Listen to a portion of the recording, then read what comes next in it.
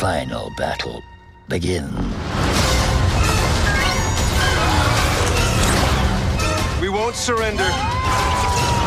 We make our last stand.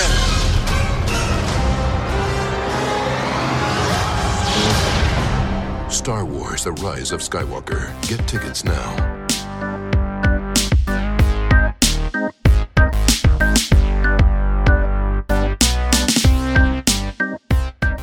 Hello and welcome to Force Time. My name is Travis. And Nick.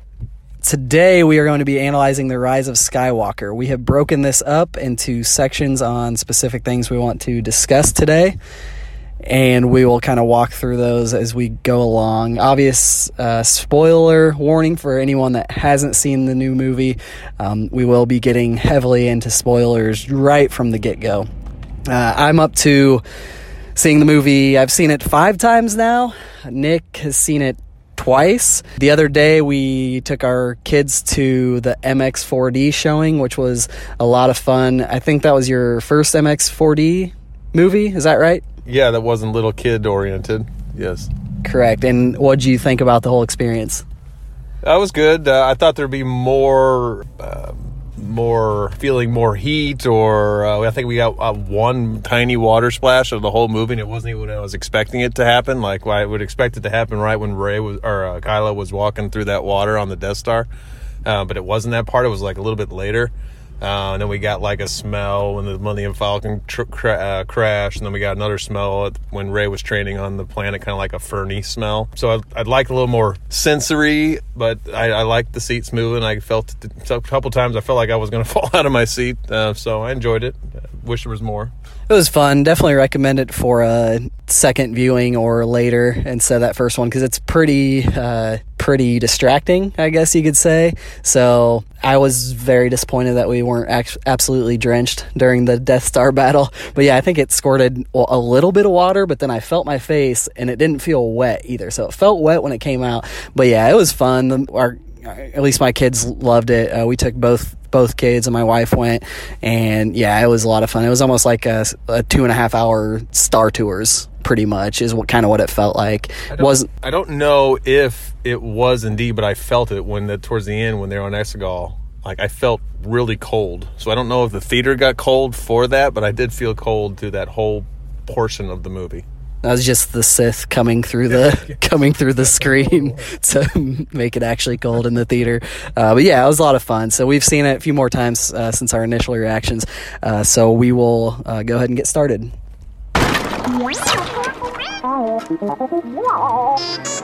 And we're going to start with favorite parts of the movie. Nick, do you want to go ahead and start? Sure. Obviously, I like the movie as a whole. It's an entertaining movie, fast-paced. So there's a lot of things that I like about it. I enjoyed Rey's training sequence early on. I really enjoyed that. I enjoyed her calling Leia Master. I don't know why. That's something that just kind of stuck with me. So that's early on in the movie. I really, really enjoy that part. I think Chewie's performance in the whole movie really got me. He's one of my favorite characters. Side note, hope they do Solo 2 to expand on that relationship between him and Han. But I love Chewie. Chewie's reaction when he found out that Leia was dead was more emotional to me than his reaction to when Han died, which I thought it would kind of be reversed. Obviously he was upset and he shot Kylo with his bowcaster, but his reaction to Leia being dead was almost, like just kind of gut-wrenching to me.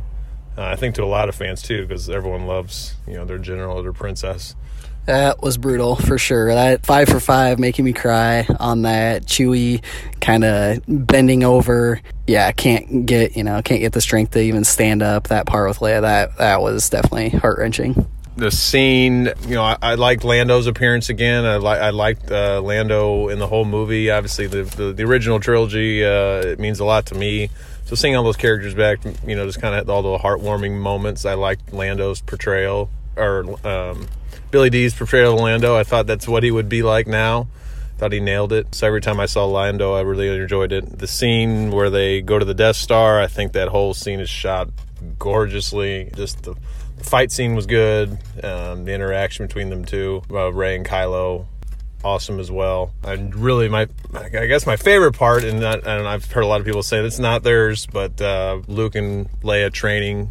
I thought that was, even though it was a small snippet, and even though there was a rumored leak before that was going to happen, I still really enjoyed it when I saw it, just because, just obviously that just means a lot to me, to see that relationship, her take the Jedi, or learn the ways of the Force, and what she saw, and how she backed out of it and chose what she chose, or the path that she chose. And then on a kind of a weird note, I really enjoyed the minions of Sith in the back of Exegol, because I feel like that this opens up doors to other things in the future. And I liked a lot more things, but this is just like off the top of my head.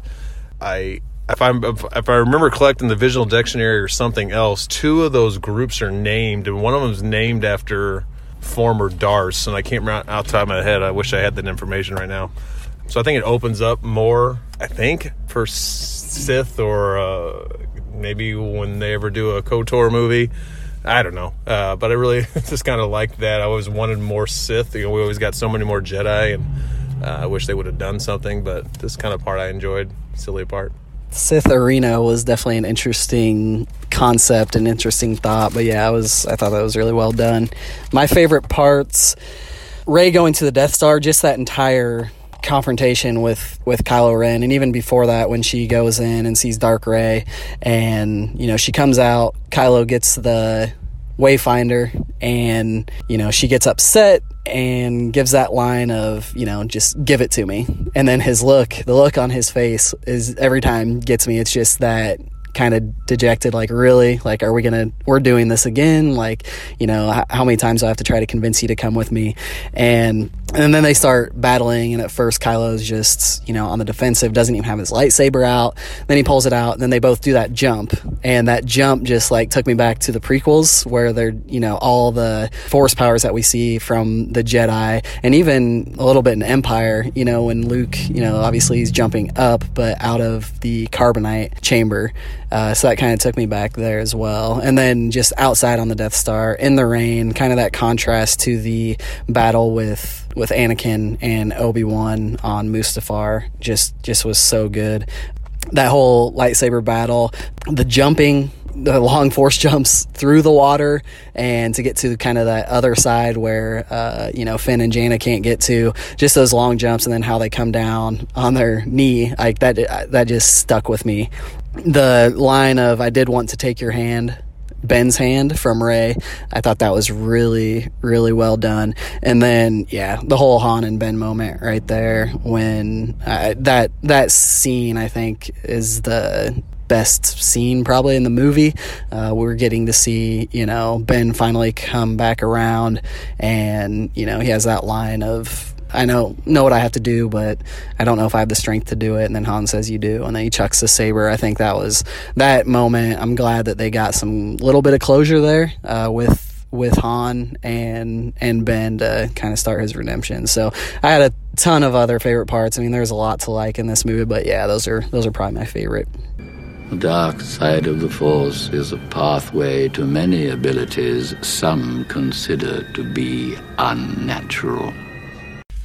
All right, now we're going to talk about the return of the Emperor, Palpatine, of Darth Sidious, whatever you want to call him. We hit the ground running right from the beginning when Kylo Ren, gets to Exegol, and it's just right there. He's in our face, looking extra, extra creepy. He's got those dead eyes, hooked up to something. We don't really know what's going on. We get to his lair, or whatever you want to call it, the arena, or I guess it's kind of underground, so I guess it's his lair, and we get the confrontation with him and Kylo Ren. How did you feel about them just kind of throwing us into the Palpatine is back, right from the beginning, not going to really explain it other than his line of dark side of the Force is a pathway to many abilities some consider unnatural? How did you feel about getting thrown right into it, and he's just back? This part I have the most so far. I have a lot of trouble with. It was just like the first line of the crawl. A message has been sent that Palpatine's back, and I I was so enthralled with when we first saw it, from seeing all the movies in a row and just being super excited like you always are with a movie you really want to see.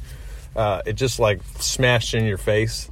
Like, by the way, Palpatine's back. And then it made me think about all the stuff beforehand, like, you know, okay, so what was the purpose of all this? What was the purpose of the Chosen One prophecy? The Chosen One prophecy was for him to come destroy all the Jedi, then come back and save his son, destroy the Emperor, and then 30-something years later, 40 years later, whatever it is, he's back. It's not much of a prophecy, and he's just back just because that's the dark side, and I'm okay with it because there's a lot of unexplained things in Star Wars, but I feel like there was going to be, it seemed like there, I don't know if should have is the right thing to say, but was going to possibly be more to that story on how he's back or just a little bit of something. But we get thrown into it. He's back.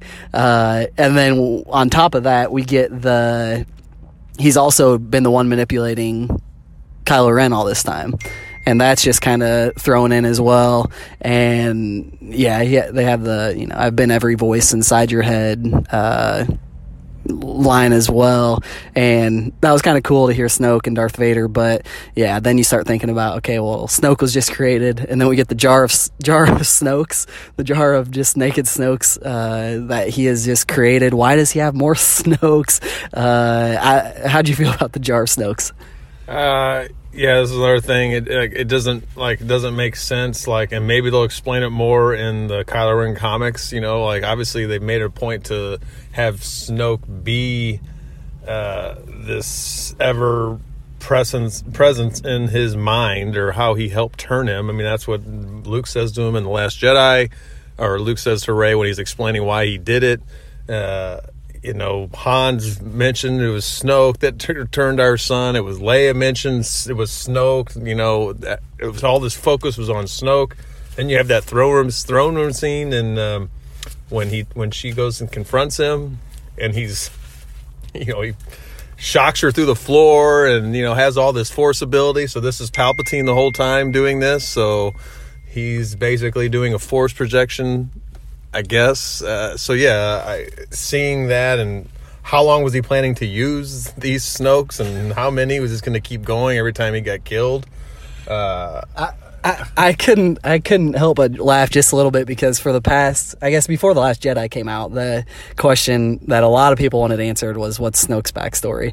And I was never in that boat. I honestly just didn't care what his backstory was. I just thought he's the new big bad, and I was okay with that. And so after 4 years of people wanting Snoke's backstory, we got it in the form of multiple Snokes just being in jars, and Palpatine being the one that somehow created these, and created them already with scars and things just to look creepy, and just kind of threw them in. So, but the whole thing, even Rian Johnson was like, your Snoke theory sucks. That was the whole driving force. Well, I'm sorry, but the way you portrayed Snoke sucks. That's how I feel. And now he was nothing.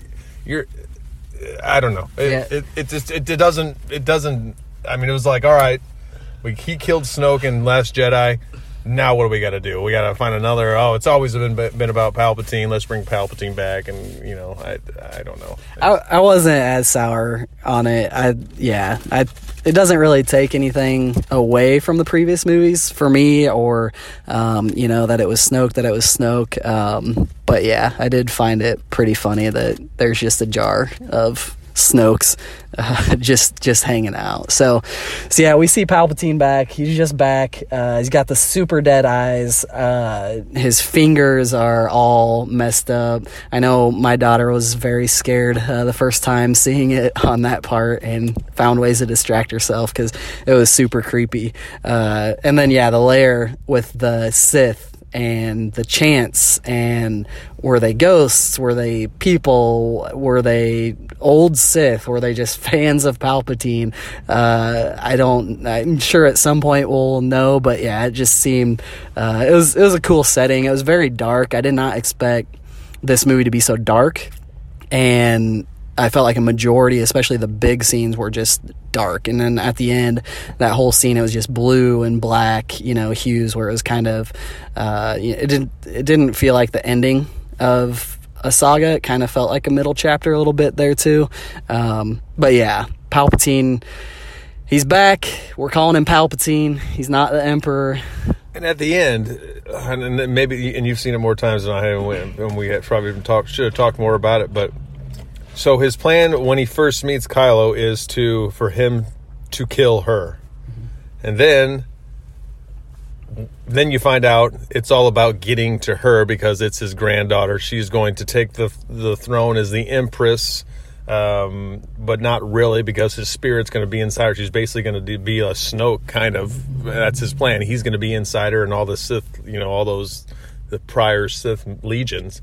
And so, but then is his whole plan the whole time to get those two together, or does he just realize that dyad of the Force right at that moment to usurp all that power from them? That's the other thing I was confused about. Is that he has 3 different plans, as he knows Kylo's not going to do it and he's going to turn. That's his initial reaction. I don't know. I think he always wanted her alive, and he told Kylo Ren to kill her, knowing that he wouldn't be able to.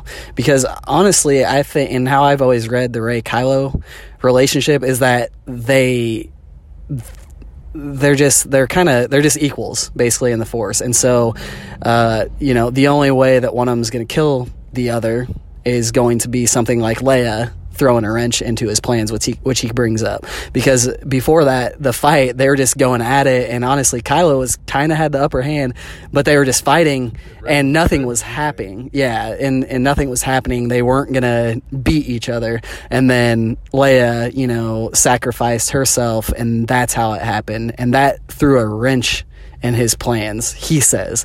But did it, or did that work to his advantage? Because then she healed him. Yeah, I know he's a master manipulator, but he had like 6 different plots of way this thing could go, and he could still. I think that's the problem with a lot of this movie, is that a lot of things could be interpreted so many different ways.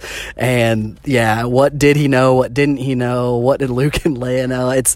There's a lot of, they're not even plot holes. You can't call them plot holes, but they're just loose threads almost, where it's like, what, obviously he wanted her there, but what was it just to get Kylo away from him or distract him so he didn't, so he trusted him? I don't know. Yeah, that was all a little confusing. Even seeing it 5 times now, it's clear that he wanted her there, and maybe he was using Kylo to stoke that hate more, in Rey, and having Kylo go against her again would maybe she would kill him and feel that hate, and then she'd turn, and then she'd want to continue hating. So I don't know. A lot of different ways that could go. And that'll lead right actually into our next section of Rey Palpatine. Classified, really? Me too. Big secret. Okay, so we are going to talk about Rey being a Palpatine, and how that's played out, what we thought about it. I know for me, still, I don't know if I like it. I probably will never really like it, but it's a thing. And I listen to Blast Points podcast, and if you listen to podcasts, you should definitely check them out. One of the best out there. But they put it very succinctly and said, it's a thing now. And that's kind of how I feel, is it's a thing now. It's part of the canon. Like, it's real. So I guess I'll have to get over it. I was always on the Rey Nobody train and thought that was, that told a better story. I was the first time seeing it, and he said, you're his granddaughter, you're a Palpatine. I just kind of rolled my eyes, laughed a little bit, like, really? Is this actually happening? Because you read all these theories for so long, and then you see that it's an actual thing, and it feels like it was just kind of thrown in there how they did it. But yeah, that was my first reaction, and yeah, I guess it's a thing now. And I felt a little bit better after seeing it with my wife, who watches the Star Wars movies, but isn't involved in fandom and doesn't watch the movies a lot, doesn't get, too involved like I do. But she said, yeah, that makes a lot of sense. And she had no problem with it at all. So maybe I was too invested in Star Wars. Maybe I was too invested in Rey Nobody and how the story had played out. But it was just such a major shift in the third episode of this trilogy that maybe that's why it's harder to come around on too. But yeah, what are your thoughts now after seeing it another time on Rey being a Palpatine? Like you, I just hate the way that it was introduced. It was just like, it was just dropped. There was no dramatic moment to it. I mean, it was almost like, let's try to get, Luke, I'm your father moment. No, I'm your father. But that reveal, obviously you can't really top that cinematic reveal, but it felt just so forced. Now I remember back when Force Awakens came out, that theory did come out based on their fighting styles that she was a Palpatine. So I mean, it's not like I didn't ever hear that theory, but then it was almost like once we saw the Last Jedi came out, I was fine with the aspect of it being her being nobody. I get that, and then there was also the pushback on that is how can she be a nobody and have all these abilities and and not even being this most powerful Jedi ever, training less times than Luke. So I was okay with that, and then that's where I was kind of going with it. And then when they dropped it on you, it's like, okay, so then I'm going back to Last Jedi when Snoke purposely put their minds together so they could link together. So if Palpatine was Snoke the whole time, I don't know, it just felt like we would have sensed it there, or that's when Kylo was talking to her and said, "Your family, you were junkers, you were sold for booze money or whatever it was." I can't remember what it was, but yeah, it just felt rushed and no climatic reveal. Yeah, all right, it's very anticlimactic. I don't know. That's yeah. It is what it is, and I'll deal with it. But okay, so now Sheev had a side chick and, had a son. Where was his son? All of a sudden, this side story becomes a little bit more interesting, which I'm assuming we'll find out more about. Why did he pass his son up? The son obviously just didn't want anything to do with him. I don't know. It just seemed... It creates so many questions. It has you in the theater there, literally doing the math in your head. How is, when did this happen? How old's his son? That's one of the things that's that was the first question I got from my brother-in-law, actually, after we got out. He goes, so when did Palpatine have a son? I said, that's a great question, because after the movie, I was like, okay, hit me with any questions. I'm the Star Wars guy in our family. I was like, let me know. I'll try to answer whatever. That was the first question. I didn't have an answer. I was like, I don't know. It happened. It serves the story, and they tried to make it a little bit better by saying, Kylo Ren's mother was the son of Darth Vader and Rey's father was the son of, Palpatine. And that's a really good concept. And that's a really interesting concept. And I think that would have been just so much more interesting to actually explore throughout 3 movies instead of half a movie. Because, that having offspring of, Anakin Skywalker and the Emperor, although it might be a little bit repetitive, that is a really interesting story. It's just not what we were told in the first 2. So I don't know. It's taken me a while to come around on it. I know that immediately a lot of people were just kind of dismissing Rey and almost playing into that, well, she's a Palpatine, so that's, why she's done all this stuff, almost dehumanizing her a little bit just because of her bloodline, which is kind of the point Luke makes not to do. But, I think part of it also is the point that she felt dehumanized. Once she got that, she was like, oh, well, I'm not a nobody. I'm a Palpatine. That defines her, immediately. We don't get to see that, though, with Rey. We don't get to see her really react or how she feels. All that she feels is that she wants to kill Palpatine right away because he killed her parents. And that's really all we get on her dealing with that. So we don't get to see her really deal with, I'm a Palpatine. What does that mean? Does it matter? We see it a little bit when she talks to Luke, but I don't know. It was definitely rushed. I watched the Harry Potter movies over the weekend with my wife. We knocked all of them out. It was the first time, and this Dumbledore quote stuck with me, and I kind of applied that to this situation just to make myself feel better about Rey and kind of, what her story is. But it is not your abilities that show what we truly are, it is our choices.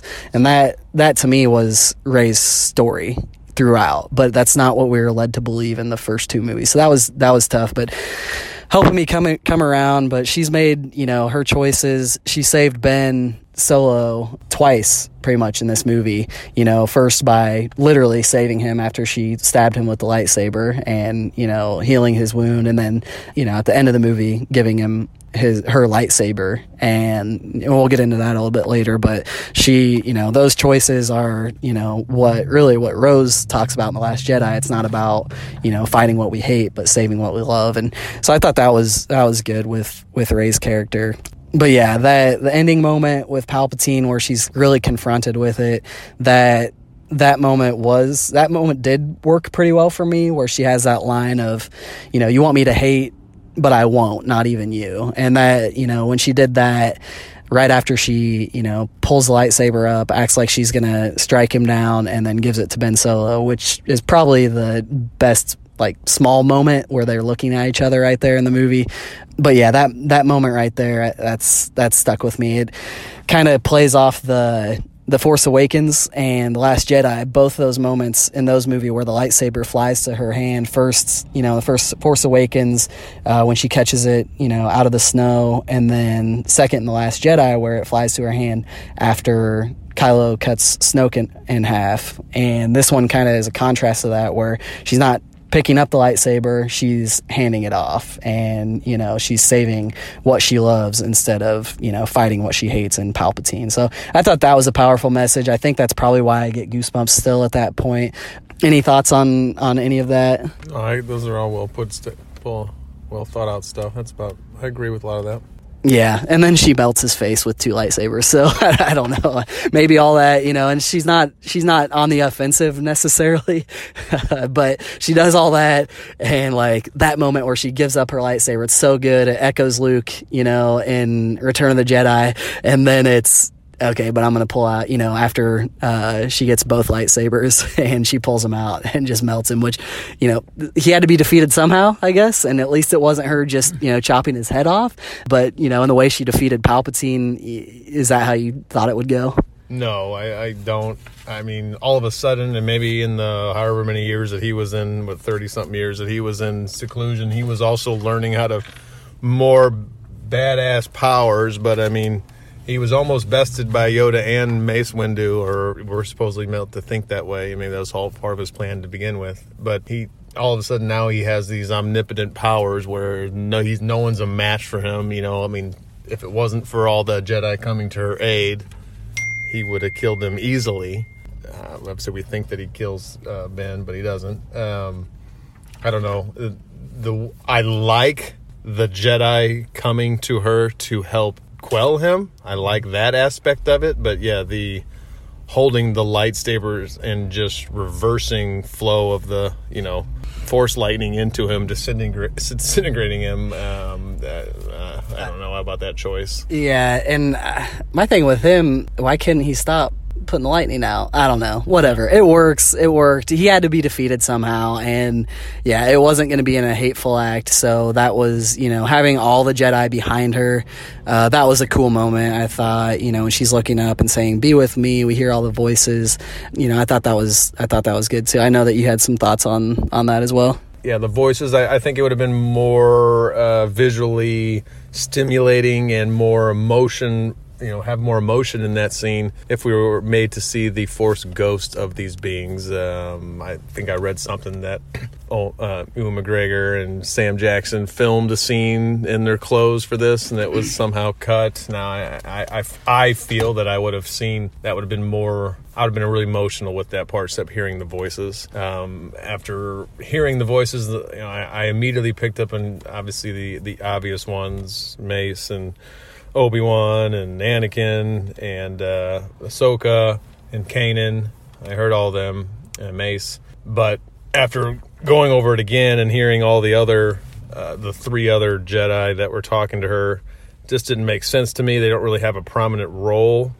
I mean, obviously they're Jedi Masters and the Counselor, but Adi Gallia and Ayla Secura and Luminara Unduli. Those are 3 Jedi Masters. Obviously, if you're not familiar with Clone Wars or little scenes in Phantom Menace and Attack of the Clones and in Revenge of the Sith, where some of them meet their demise, don't really play a big prominent role to me anyways. So I don't get where their voices are coming, helping.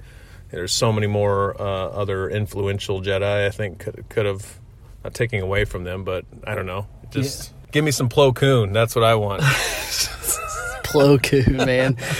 Yeah, that was, and the first time I know that a couple of the voices stood out, but then, you have to kind of go back or kind of read, or go through the credits and see who all the other voices were. So, it was an interesting choice on who they put in there, and, not to show anybody.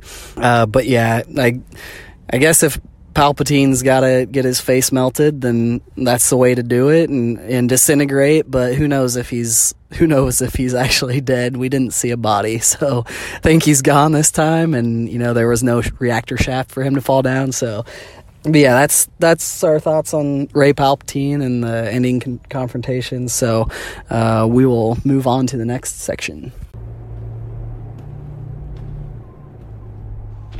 Take off that mask. You don't need it. What do you think you'll see if I do? The face of my son. All right, in this section, we are going to talk about the redemption of Ben Solo and just kind of story in The Rise of Skywalker, kind of how it led up in, the previous 2 movies.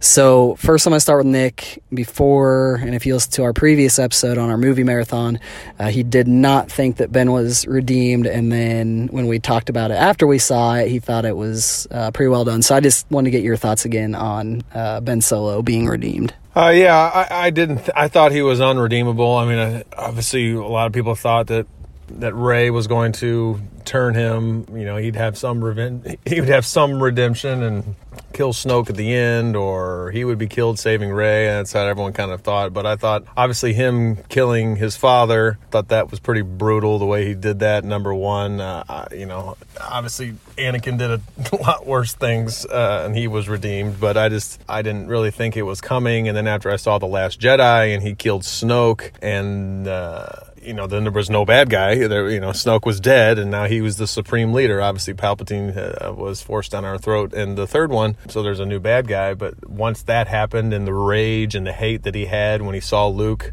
at the end, that fight scene, there was no redeeming for me. I thought he was beyond redemption. Obviously, Rey and him had some connection, and Leia was able to help bring that out of him. Obviously, seeing the memory of his father as well helped him, and Rey's healing ability, and telling him that he kept bringing up, "You didn't take my hand. I'm only going to offer it again." And she says, "I would have taken your hand, but as Ben's." Mm-hmm. So I'm okay with it. Like I said, if Palpatine came back, so there's the new baddie there. But I like the character. I like Adam Driver's portrayal of the character. I just didn't think that he was ever coming back. I'm not upset that he came back. I wish he was still there. It leads me to a whole bunch of side questions about it. Rey's vision in the cave on Last Jedi, when she's looking in that mirror and clicking her fingers, and they walk together as 2 and then 1, and you can tell, to me, it's the image of Kylo Ren. I don't know if that is. No one's really dead. No one's ever really gone. But yeah, those are my initial thoughts. I'm happy that it happened. I'm not upset about it.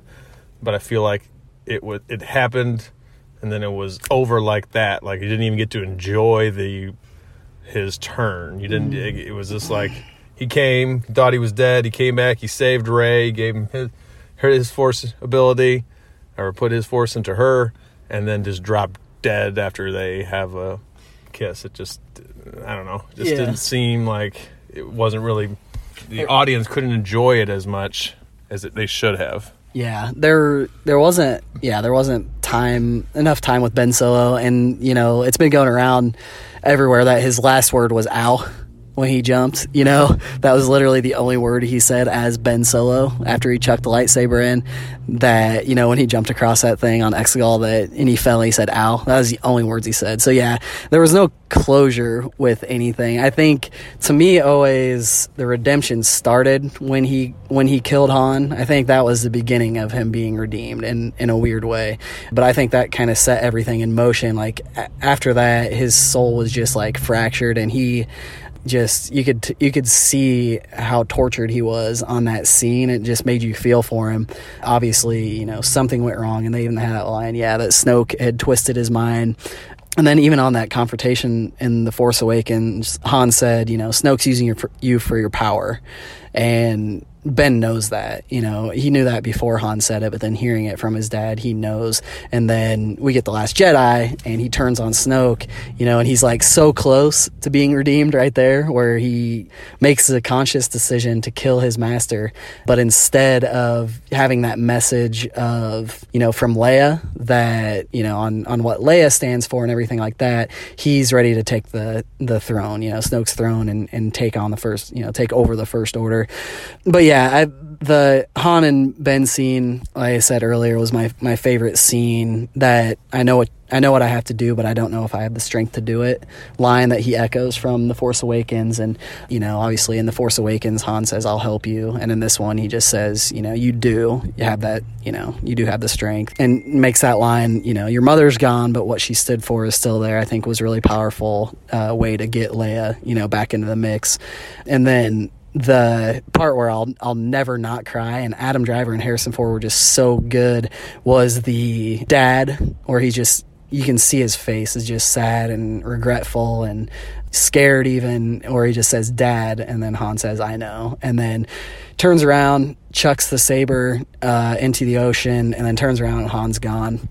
I think that was so powerful. But yeah, we don't get enough of Ben Solo. He gets there on Exegol and has this such a cool hero moment going back, and they're playing his theme in a very light, uplifting version, and that music right there is just so good. And then gets confronted by the Knights of Ren, gets beat up a little bit, and then that moment where Rey hands him the lightsaber, and then once he gets the lightsaber and he does that little shrug, that shrug is just so good and so Han. That's exactly Han. I love that part. I was going to mention that in my fave parts of the movie. And also, going into that, you just touched on a little bit. That's one thing I also didn't like. Just because he didn't have a lightsaber, we've seen throughout all of Star Wars, Clone Wars, whatever. I mean, the Jedi have other powers that they can use besides a lightsaber. Just because he had a blaster in his hand doesn't mean that he can't use the Force to push these guys away. I mean, they're not omnipotent beings. So I didn't like how he pretty much got his aid handed to him by the Knights of Ren with, using just some weapons. They weren't Sith weapons. They were just... We don't know that. Well, we really don't know anything. They didn't look at that. There was this look to us. This was like axes and medieval weaponry that he's getting, his A handed to him. I'm pretty sure he has some pretty big Force abilities that he showed in the trilogy that he could have used at that one moment. Another thing that bothered me. But yeah, it wouldn't have been as cool. It wouldn't have been as cool. But we didn't get led up to the scene that was cool. But he could have done. And then he wiped the floor of him once he got his lightsaber. Yeah, that was so fun. And it's almost that moment in The Last Jedi when everyone was cheering when he made that decision, and then they stand back to back. That was that moment, even though they weren't right by each other, but that's when they both started fighting separately, and that was just that start clapping moment where we're getting to see Ben Solo in action take down the bad guys. But then he goes in, stands right next to Rey. They both have the lightsaber. It's a very cool moment. And then Palpatine just takes care of him, throws him in the pit, climbs out, and sees that Rey has died, and you can just see the suffering on his face where he's just looking around for help, and no one's there. It's just them.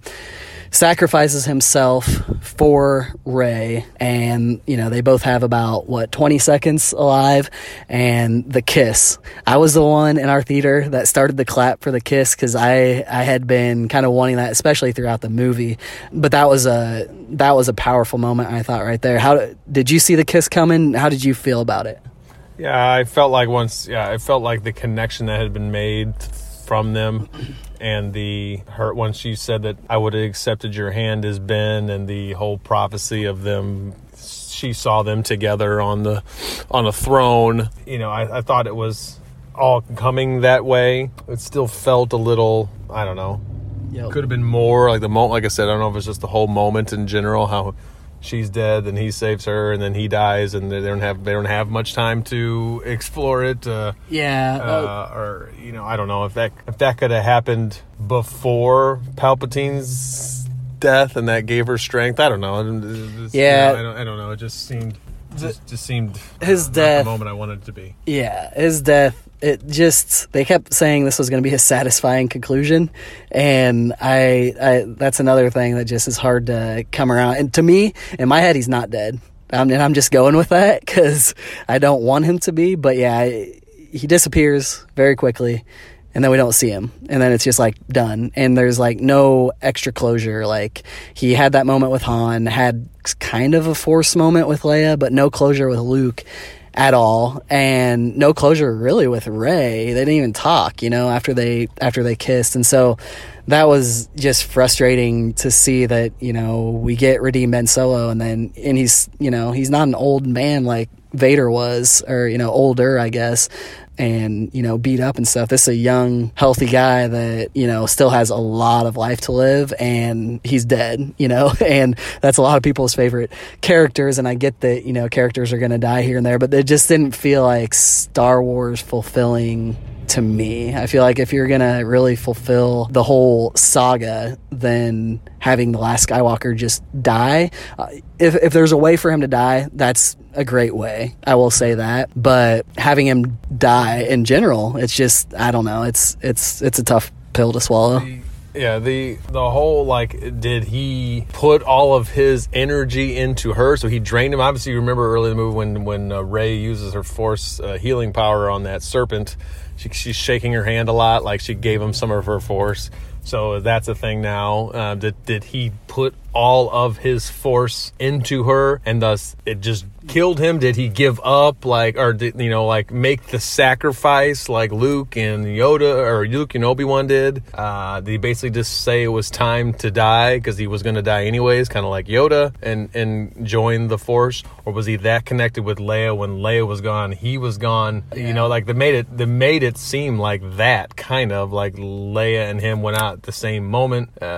You know, I don't know. It just opens up some more possibilities. And maybe at that moment, and I go back to what I saw in The Last Jedi, and hopefully this is my theory, and hopefully he continued to do movies, is that scene where she sees him in The Last Jedi in the Sith hole, the dark side cave, that is the world between worlds. Mm-hmm. And somehow he gets saved at that moment. Like later in a different movie, Rey goes and pulls him out of that moment, like Ahsoka, Ezra and Ahsoka from Rebels. That's my dream theory, and that would make it more complete to me. I would enjoy that later down the line. I'd be surprised that obviously we'd need these people to still doing these movies, probably 10, 15 years down the road, or a cartoon or something down the road for this to happen. But that whole thing, I don't know how it happened, why it happened, and Palpatine just saying, you know, as your grandfather threw me down a hole, I'll throw you down a hole. You know, like, I don't know. I don't. The other thing with him dying is Leia in the flashback scene, or Luke said that Leia gave up her training because she saw a vision of Ben dying. And so she gave up her training so that wouldn't happen, but that someone else could fulfill her, you know, journey.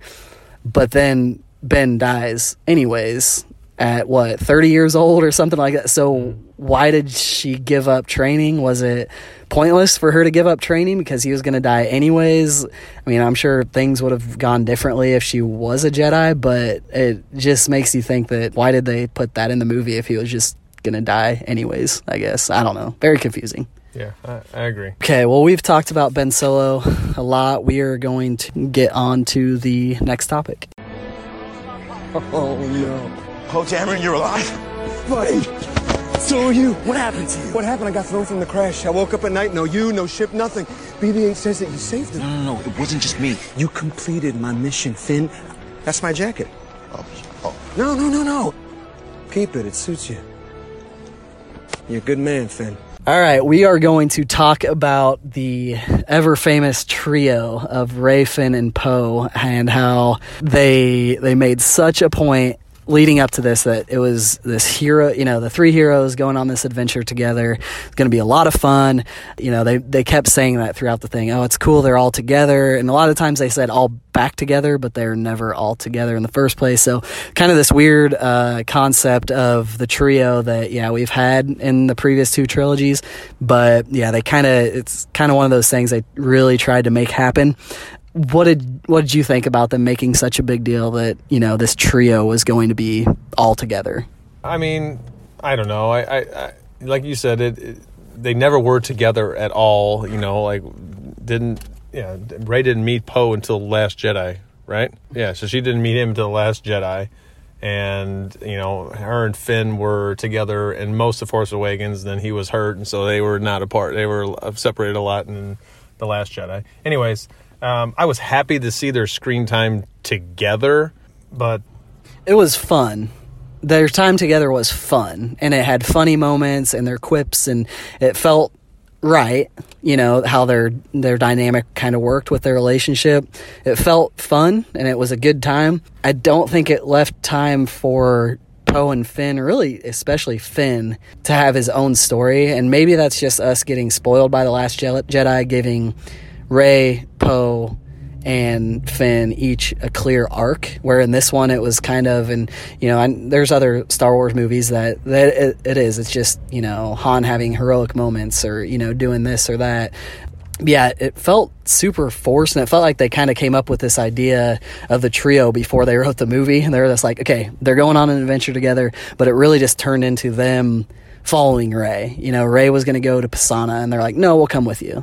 And then, of course they had to go to Kijimi, and so they all went together there. And then Kef Bir, they go to Kef Bir, and it's, again, Rey is like, no, I'm doing this by myself, and just go straight to the Death Star. So it's kind of just them following Rey, and it doesn't give, we do get some of Poe's backstory, which was cool, and, we see the relationship with him and Zori Bliss, and, we get a little bit more Poe, but yeah, Finn, I just felt like throughout the whole movie was just kind of floating, and just, he had this thing to tell Rey, which apparently was that he was force sensitive, which obviously at the end of the movie, that he is force sensitive, but it's just kind of building, but not even building to it. So they're just kind of going along with the story that, yep, Rey or Finn might be force sensitive, but it's just like he doesn't move anywhere, doesn't go anywhere with his story. But the purpose, I still don't get that point. Like, okay, so we think we're dying, we're sinking in this pit. This will be the moment that I tell you that, hey, it's almost like and then he was ashamed of it. Why can't you, like they made it feel like he was going to tell us that he loved her, or, I've always loved you, or, and Poe, the way Poe was hammering him for it, it made you feel like that, like it was. And yes, it just felt forced and weird. I did like that he was, we obviously thought that he was force sensitive from the very beginning when he picked up the lightsaber in The Force Awakens. But yeah, their time together, I mean, it was fine. It was fast-paced. It was action-packed. You can tell they all care for each other over this time, even though, like I said, even though we've mentioned that they didn't spend much time together, and it's only been a year between the Last Jedi and Rise of Skywalker. They formed some big relationship. I thought their all reaction to when they all thought Chewie was dead was good. That Chewie meant a lot to them. It was okay. I agree. It didn't really build on Finn's storyline. He had all these different things going on throughout the movie. Him getting away from the trilogy, him getting away from the First Order, to falling in love with Rey, or befriending Rey, and then the whole. There's something bigger here going off in his adventure with Rose in The Last Jedi, and him about to sacrifice himself in The Last Jedi, and then the last movie just kind of set him up to do nothing, just to be force sensitive. He didn't do. Obviously, he joined Jannah, so I like that storyline there. Yeah, possibly the storyline with Jannah was cool, and they had that like 2-second like bonding with each other moment, but it could have been so much more for Finn. Like, they could have gave him so much more. I know one of the theories going around prior to the movie was, possible Stormtrooper rebellion. And Sky Talker's podcast, which is another great Star Wars podcast. If you listen to any podcast, be sure to check theirs out. They really hit on this. And we were like so close to getting that in this movie with Jannah and them realizing that, maybe Jannah and her crew were force sensitive because they all had this feeling. But it could have been hey, we heard about your story, Finn, on what you did and what you did on Crate and what you did to help the Resistance, and that's what even pushed us further to do what we're doing. But it just wasn't there. It was like, well, we had these two characters who were bonding over this, but it didn't last, and then we don't get much more Jannah at all, in the rest of the movie. So I just felt like, Finn was underserved in his arc. The end, when they all hugged, I feel like I should have felt that more, but I really didn't, because I was like, well, that's great. They saved the day. Rey's back. They're all together, but, they had that big hug, and it was good, but I didn't feel, oh, thank God the trio's okay. I didn't feel like that the trio is a thing. So I don't know. It was. I would have felt that way if they played the music that they played at the end of Return of the Jedi.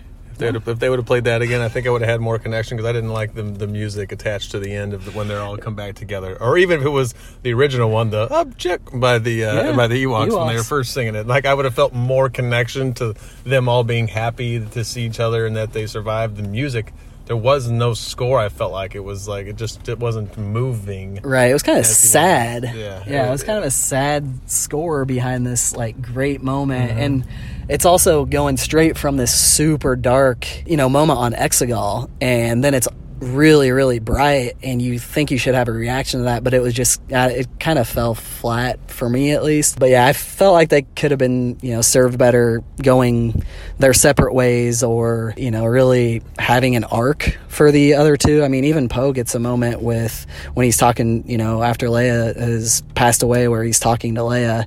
He has that moment, with her, and then he has the moment with Lando where he's like, how did you do it? And so he's learning something else again.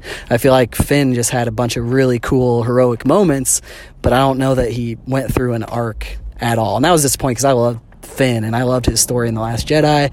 I loved his story in The Force Awakens, and then I feel like they just kind of dropped it, and we're like, okay, well, he's going to be force sensitive, but we're not going to actually show you only in what he senses. We're not going to show him doing anything. But so I don't know. And maybe there's more to this. Like I said, it feels like this. The movie was there was so much jam packed into this movie that it could have been 2 movies, whatever it could have been, and it didn't just feel like that with Finn. It felt it with multiple characters. Obviously, we got anything more from Rose. There was so many other storylines that we could have, like you mentioned earlier, like a Kylo and Luke redemption. It just felt like there was a whole bunch of unclosed arcs or chapters in this story. It felt like it's setting up another trilogy of just the new characters without Ben Solo, which is just like kind of disappointing, because for a lot of people, that was the best part of these movies, was seeing that story.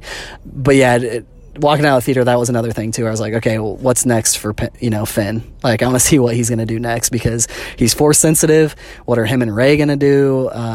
Train more Jedi, do something like that. What's Poe's role going to be? And it didn't feel like a conclusion for their story at all. So, but we'll go ahead and move on to the next section.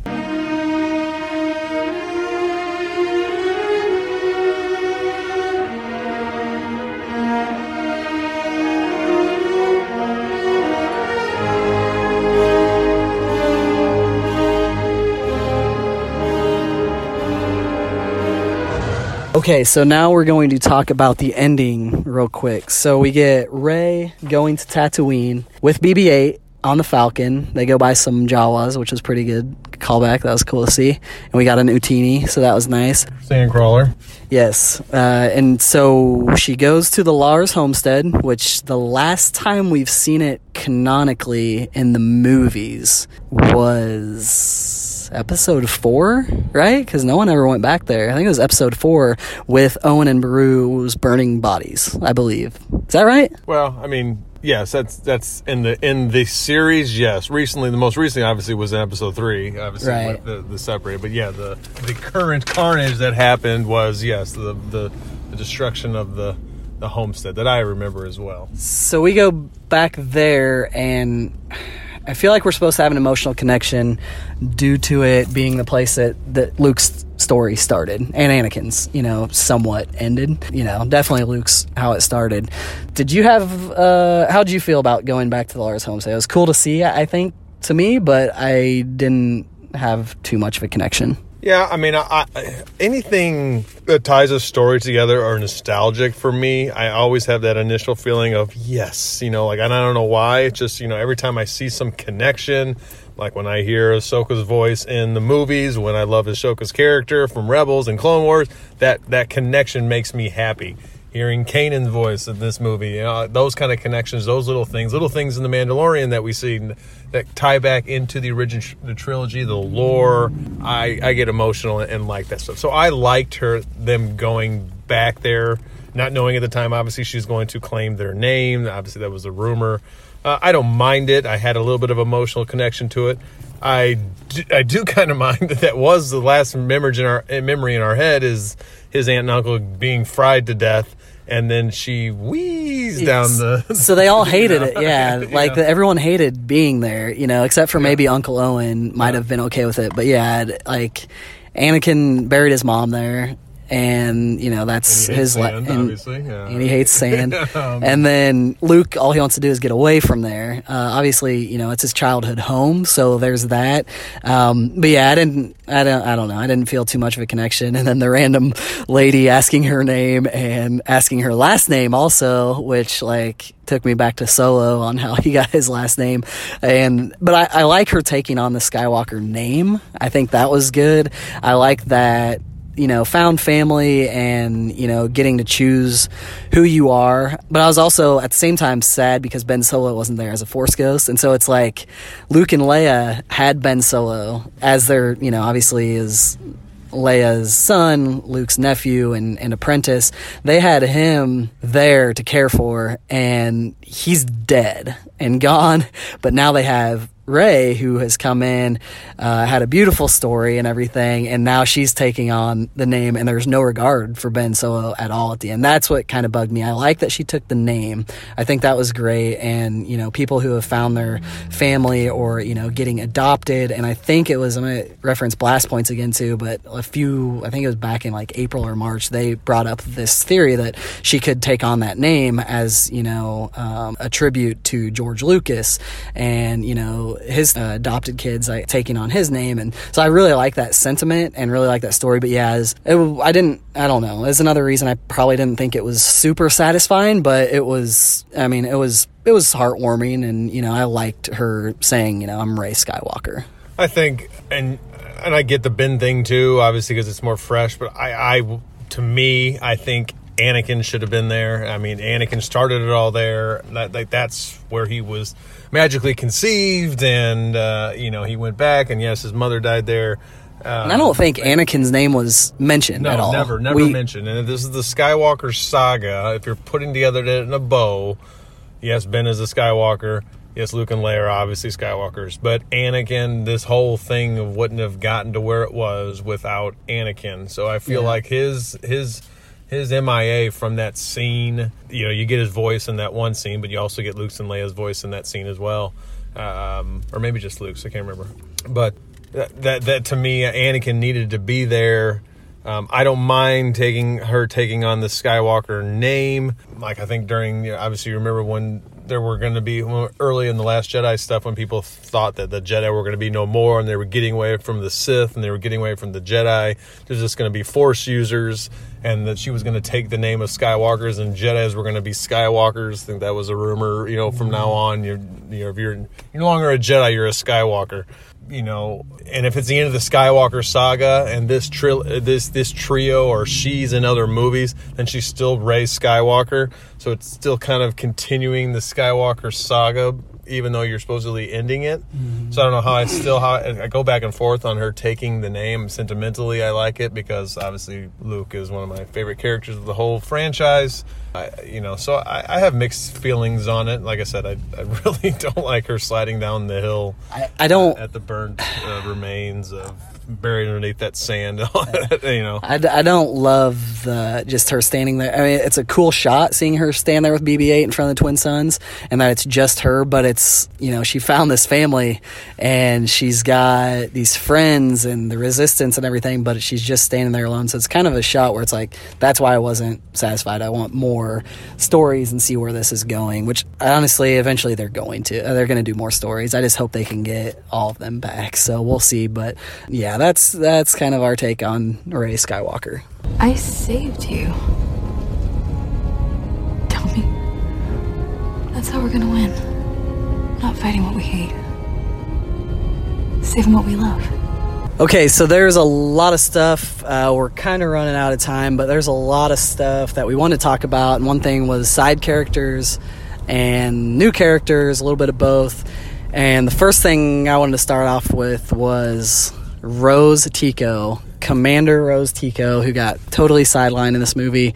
I was so disappointed in this, and it's been taken 1,000 different ways, but after the treatment that Kelly Marie Tran got after The Last Jedi, and how even the character of Rose was looked at from fandom, that it's hard to look at this any other way other than them responding to the backlash, and whether they did or didn't. And there's been excuses come out on why she wasn't more involved, and they blamed it on not having enough footage of Leia and all this stuff, that they needed her to stay back. But at the end of the day, there was so much more for her to do, and seeing what Poe and Finn really didn't do on Pasaana, because they didn't really do much except for be there.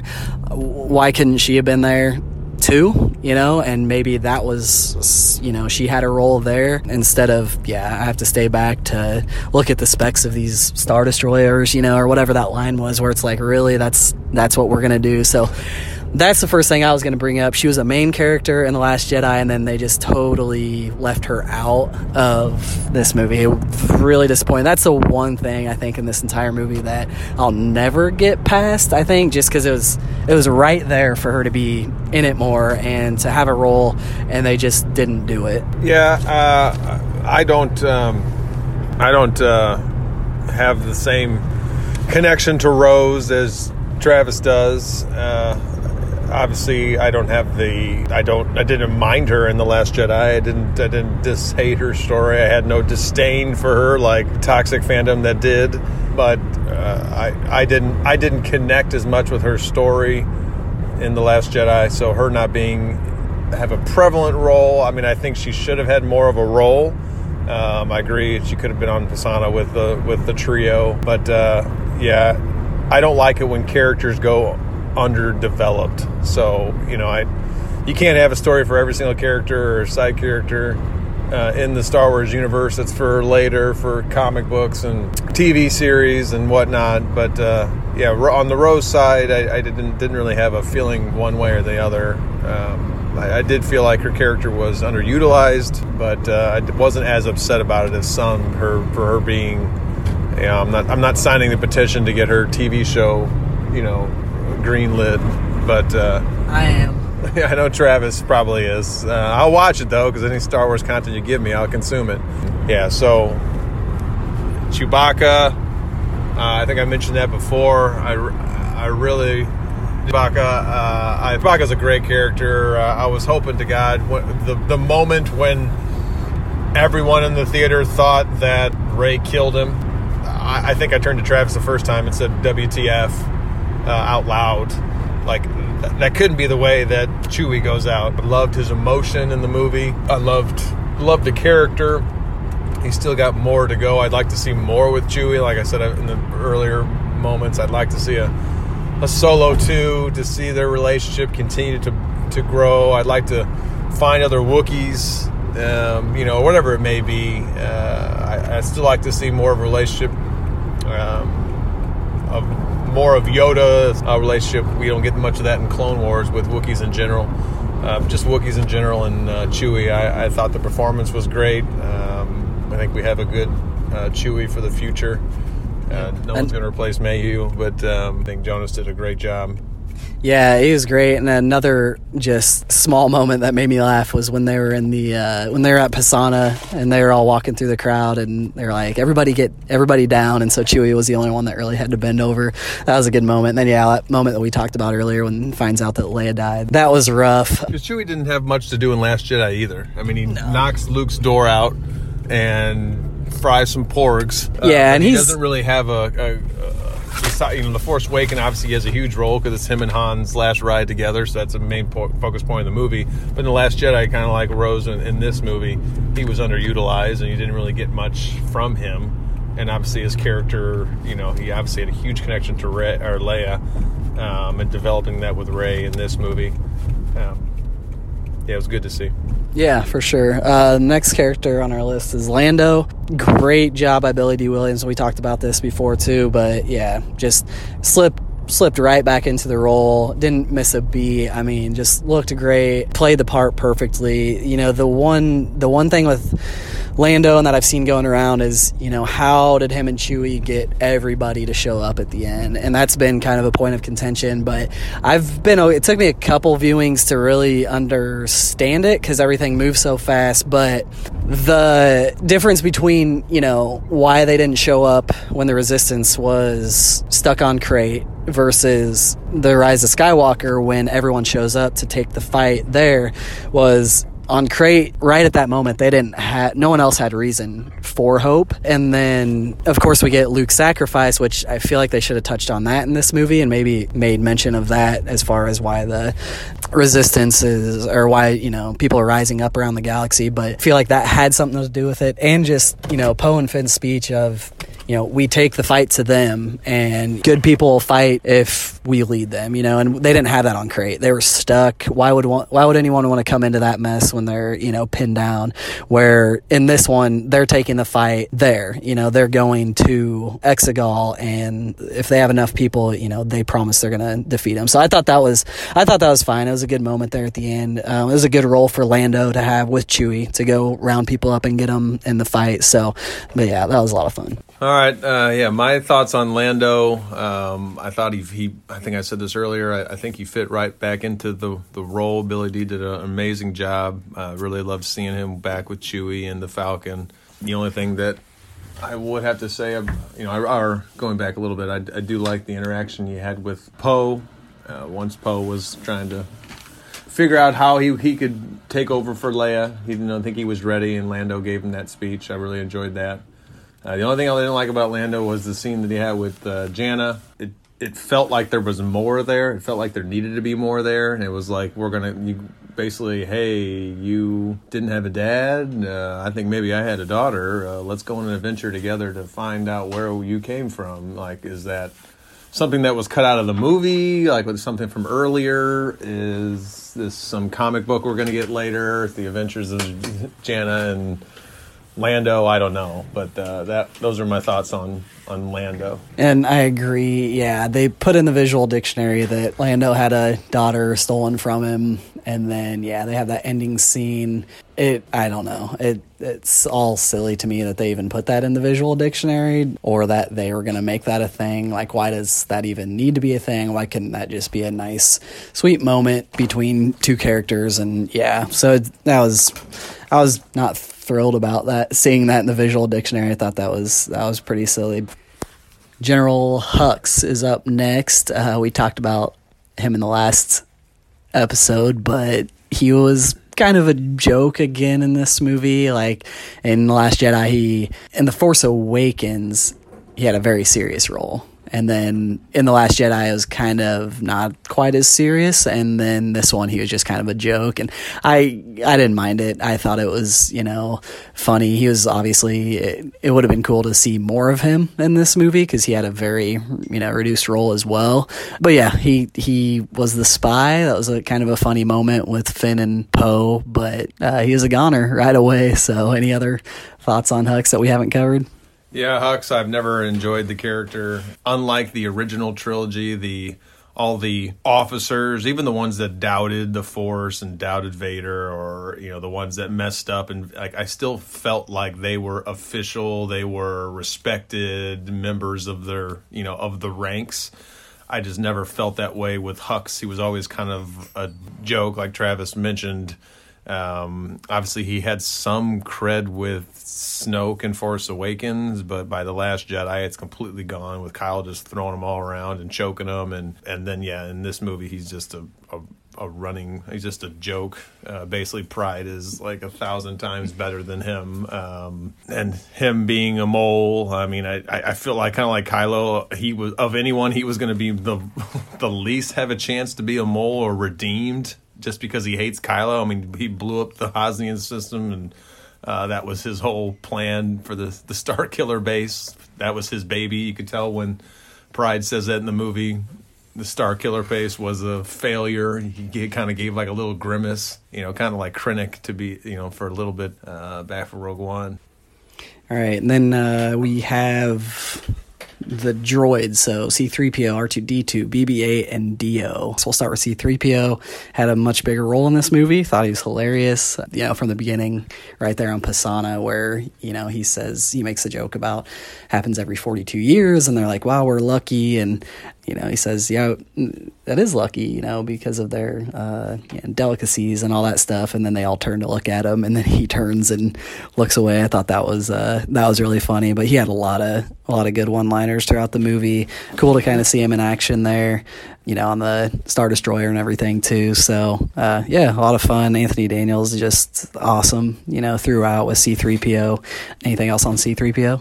I loved them. It was good to have in general, just good to have droids back in the fray. Obviously, they were prevalent in Force Awakens and Jedi, but obviously R2 being in power low mode, and C-3PO with his red arm and just kind of showing up randomly. It was good. Obviously, 1 through 6, they were involved in all of the adventures. It was good to have them. R2 even got back into the scene with.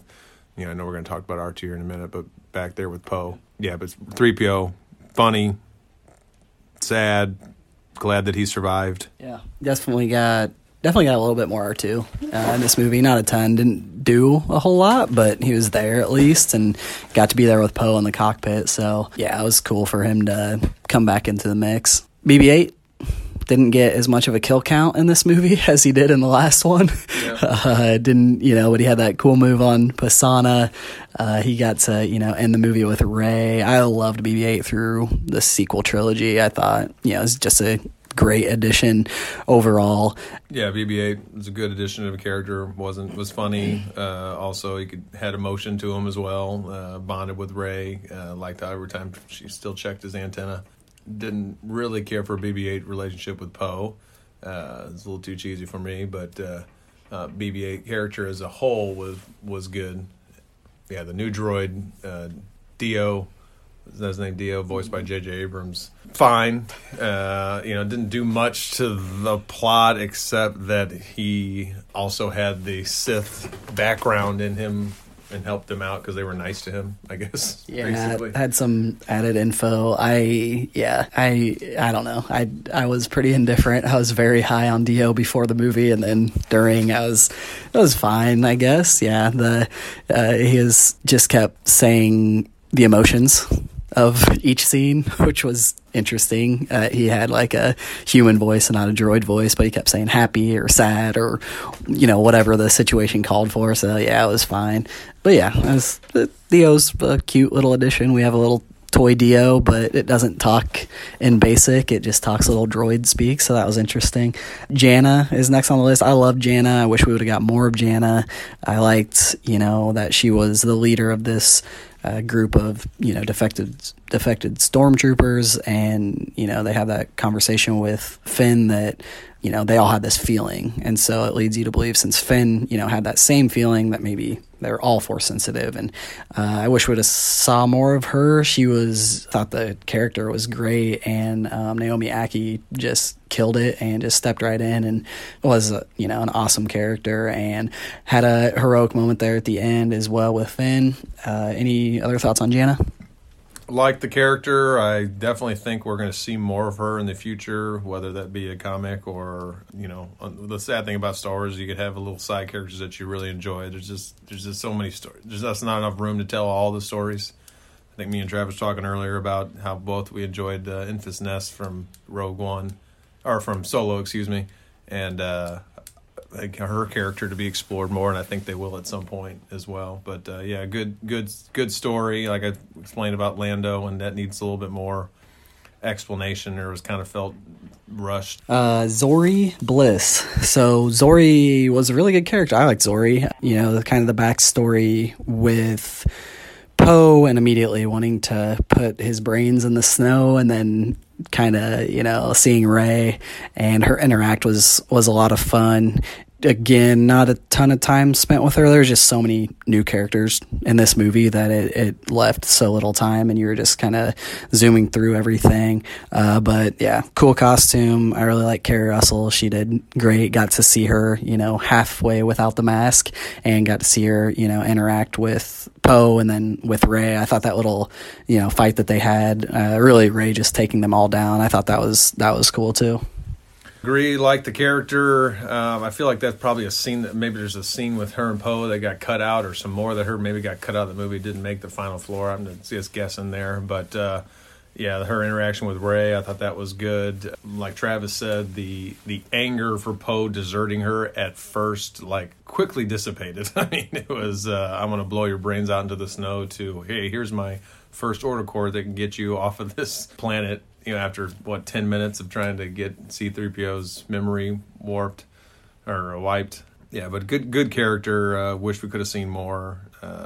Then she fought. She ends up there at the final battle, and when her voice came through, my first reaction in the theater was, oh my God, it's Hera Syndulla. It sounded so much like Hera that my brain was programmed just to think of our other characters from other mediums, and I thought it was her just right off the bat, and then I immediately realized that no, that was Zori, but sounded so much like Hera, and I think I was just, my mind wanted Hera to be there so bad.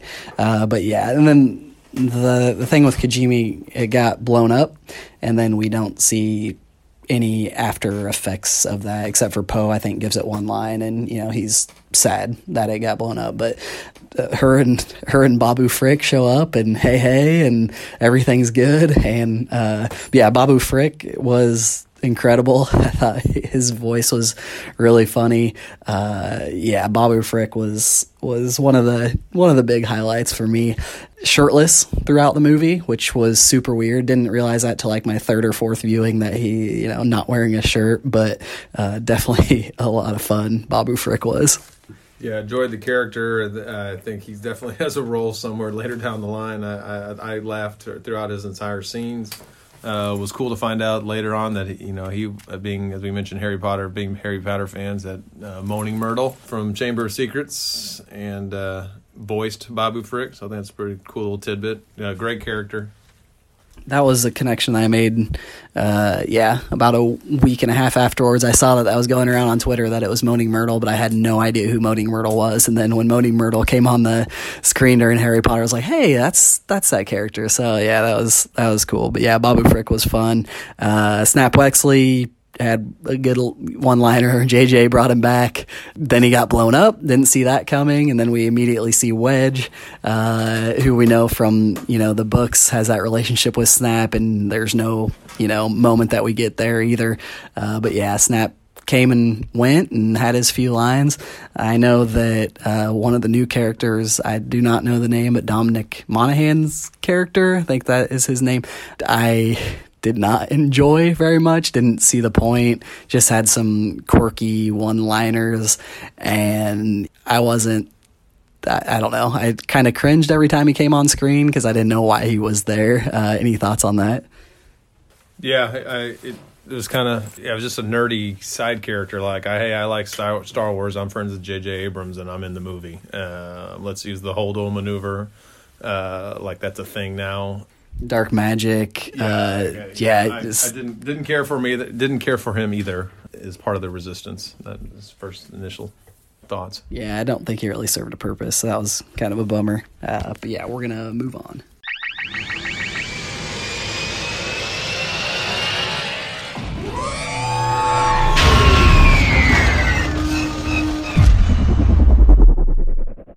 Okay, this is our last section, our bonus section. Just some of the weird stuff that we really picked out. And some of this stuff we're not even probably going to say anything on, but some of this stuff we might elaborate. But yeah, I guess we'll call this hyperspace jumping, since that's the first thing I have written down. But hyperspace jumping, I think that was a metaphor for the entire movie, that it was just going to be crazy and we're just going to go world to world.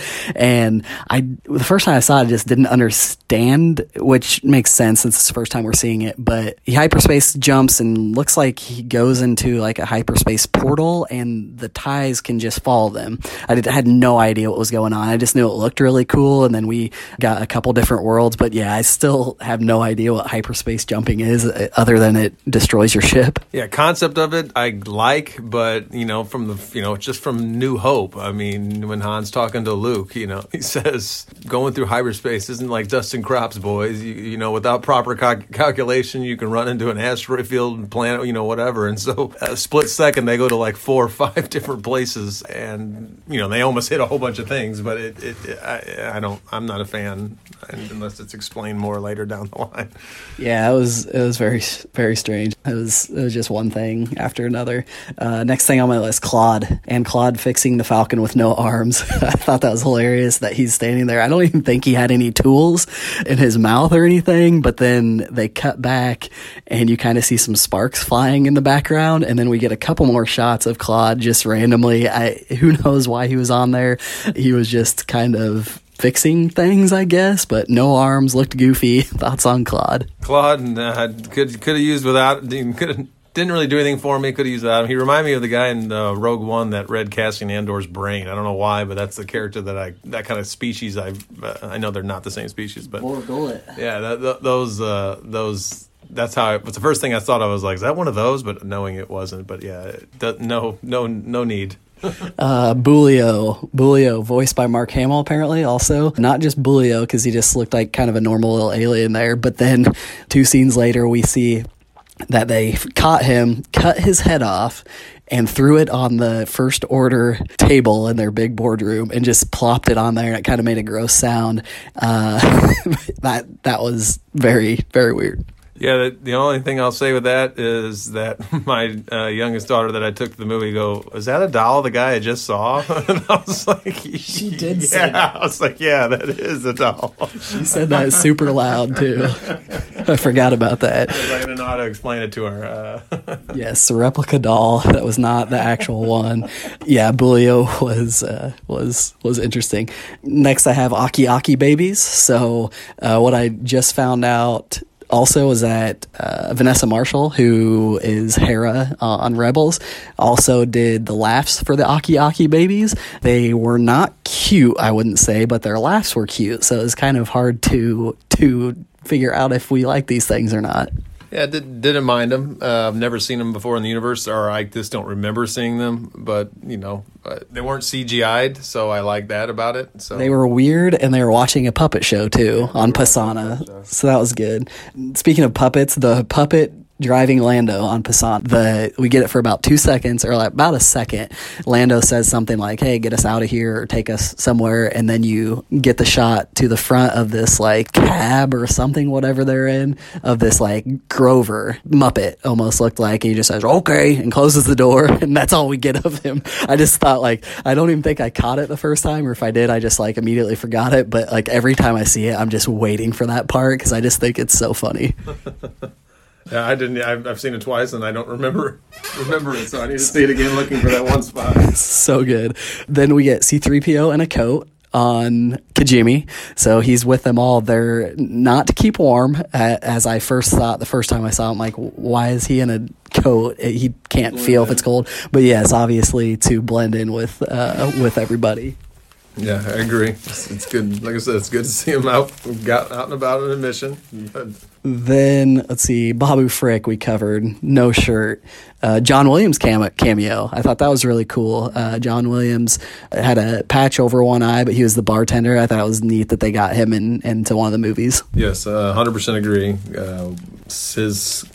He deserved it. He created a lot of this universe for us. Let's see. Next is the ape putting together Kylo's helmet, and that entire scene just was so out of left field.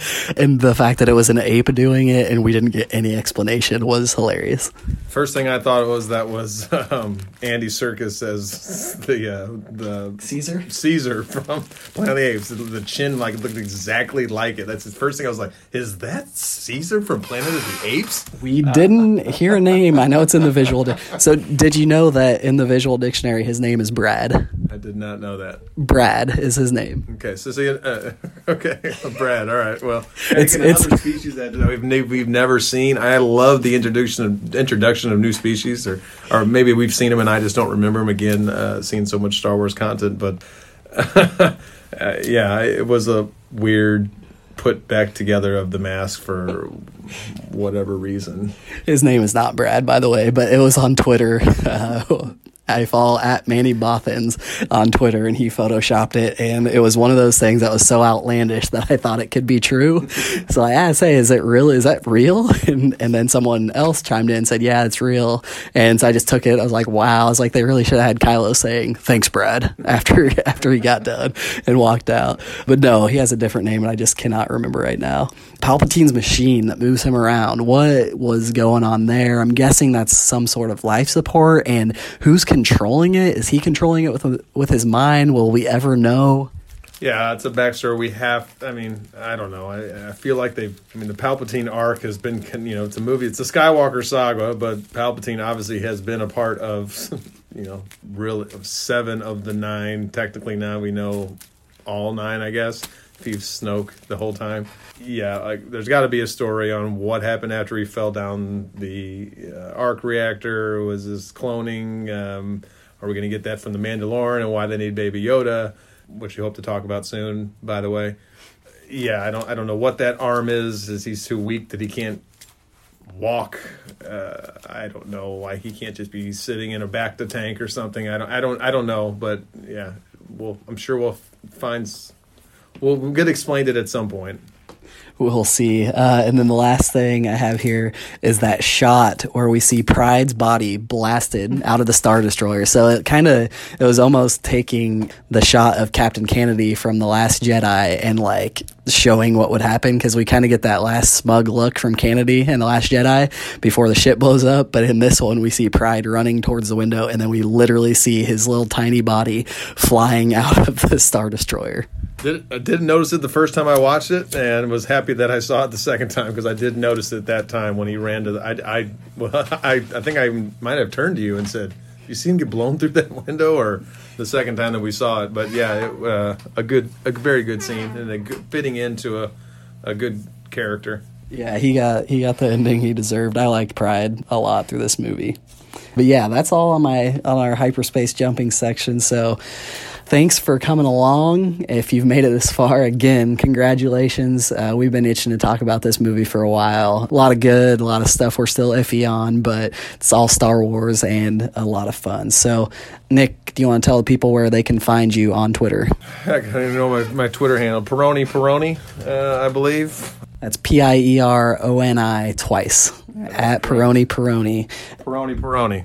Mm-hmm. And I am at 8TB24 on Twitter. You can find me on there quite a bit talking about Star Wars. Also, we created one for our show as well. It's at Force Time Pod on Twitter, so you can follow us there. But yeah, thanks for coming along and listening to us chat about The Rise of Skywalker, and may the Force be with you.